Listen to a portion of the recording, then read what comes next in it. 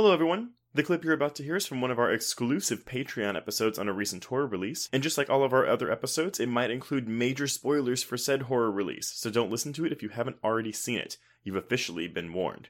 And if you'd like to hear the full episode, just head on over to patreon.com/horrorqueers and subscribe today. Without further ado, here is your exclusive Patreon clip. You are correct, but I think what this movie does so well, and I wouldn't maybe I would call them kind of similar, but I rewatched Steven Soderbergh's Unsane a few weeks ago, and... okay. I haven't seen it, so tell me all about it. But with keeping things relatively spoiler... Wait, you haven't seen Unsane? I have not, and it's super funny because a friend of mine, Alex Heaney from Seventh Row, is constantly badgering me. Like, she's not a horror fan, and she's constantly like, I love this movie. Why will you not watch it and talk to me about it? I only asked that not because I'm like, how haven't you seen this? But I really just thought that you had talked about this on the podcast before. I think we've talked about how I haven't seen it, and you gave me the same reaction. Got it. Well, so basically, I'm not going to go into the plot here, but obviously that movie is about a woman who... She's not believed. She's not believed, yeah. And she's committed against her will to this institution, but it's famous, quote unquote, because it's shot with an iPhone, and that some people hate that, but the camera is always like right on the main character, played by Claire Foy, so it really captures this kind of voyeuristic aspect, and because her stalker is always kind of near her, and so you're constantly worried, like, oh my god, like, where is he? Is he around? Who's watching her? Blah blah blah. And I link that to Watcher because, again, despite the fact that the narrative is pretty by the numbers, I think that Okuno captures the paranoia and the isolation and the loneliness in the way she directs this, especially with the lack of subtitles, which I really, really, really appreciate. Yes. I feel everything Monroe's character Julia feels in this movie. I just found it so palpable. Like, the tension was so palpable. Again, despite, I knew exactly where this movie was going to go.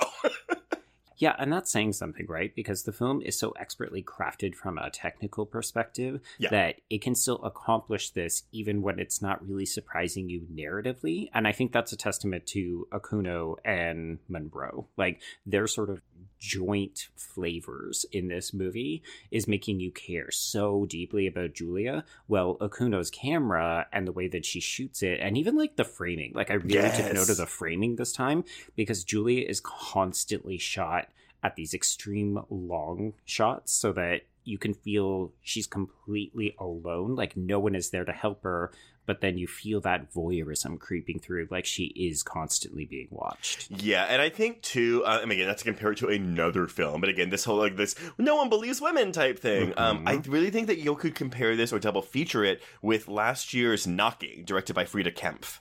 Right, yeah, you made that reference to me off air, and I thought that was an interesting pick. Again, a film that we will cover at some point in the future. A film I like a little bit less than this, but that film is also excellently shot. I agree, and the reason I compare it to Watcher is because both of those films, I just wish they were about 5 minutes longer, and those 5 minutes were tacked on at the very, very end of the movie, because... Both of these films, they make their reveals, basically, in the the closing moments of the film, and then we are done. We don't get to see these women tell any of the people that didn't believe them, look at this shit. Yeah, it's this weird phenomenon. You and I are going to cover a film that is actually very similar to this, but it's from quite a ways in the past on the main feed in about a month and a bit. And we had a similar complaint, and I'm just like, what is it about women in peril films, specifically stalker and voyeurism films, that think that once the danger has passed, that our interest in this story and these women diminishes? Because you and I are constantly like, no, I want to see what happens after. I either want to see how they process their trauma, I want to see them throw it back in the face of these fucking men who don't believe them, or I want a little bit of denouement. Well, and you could make the argument that it's like, well, maybe that's not the point. However, with Watcher, I do think it's the point, because so much of this film is, I mean, I don't know, like when you first watch this, because again, this is both of our second times watching this, unless you're my husband, which is like his fourth time watching this. It's his 18th time watching it. It's very much a no one believes these women, and so, well, I don't know. Were you ever like, oh, maybe she's crazy the first time you watched this movie? No, I've said this before, I think on the pod, and I will say it a million more times.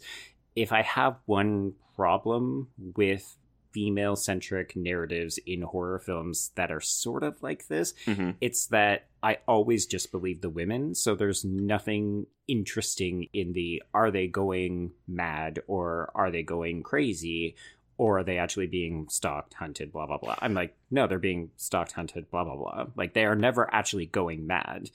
Or at least not recently. Like, we've had a proliferation of these kinds of movies. Now, I don't think it's an issue with Watcher because I think the film lets you know very early on that it's not a Julia thing. Like, this is actually happening to her. Yes. And I think that's the thing, though, is like I with Watcher, I feel like the catharsis that Okuno's trying to give us is that, oh, look, she is right. But for me, the real conflict is between her and her husband.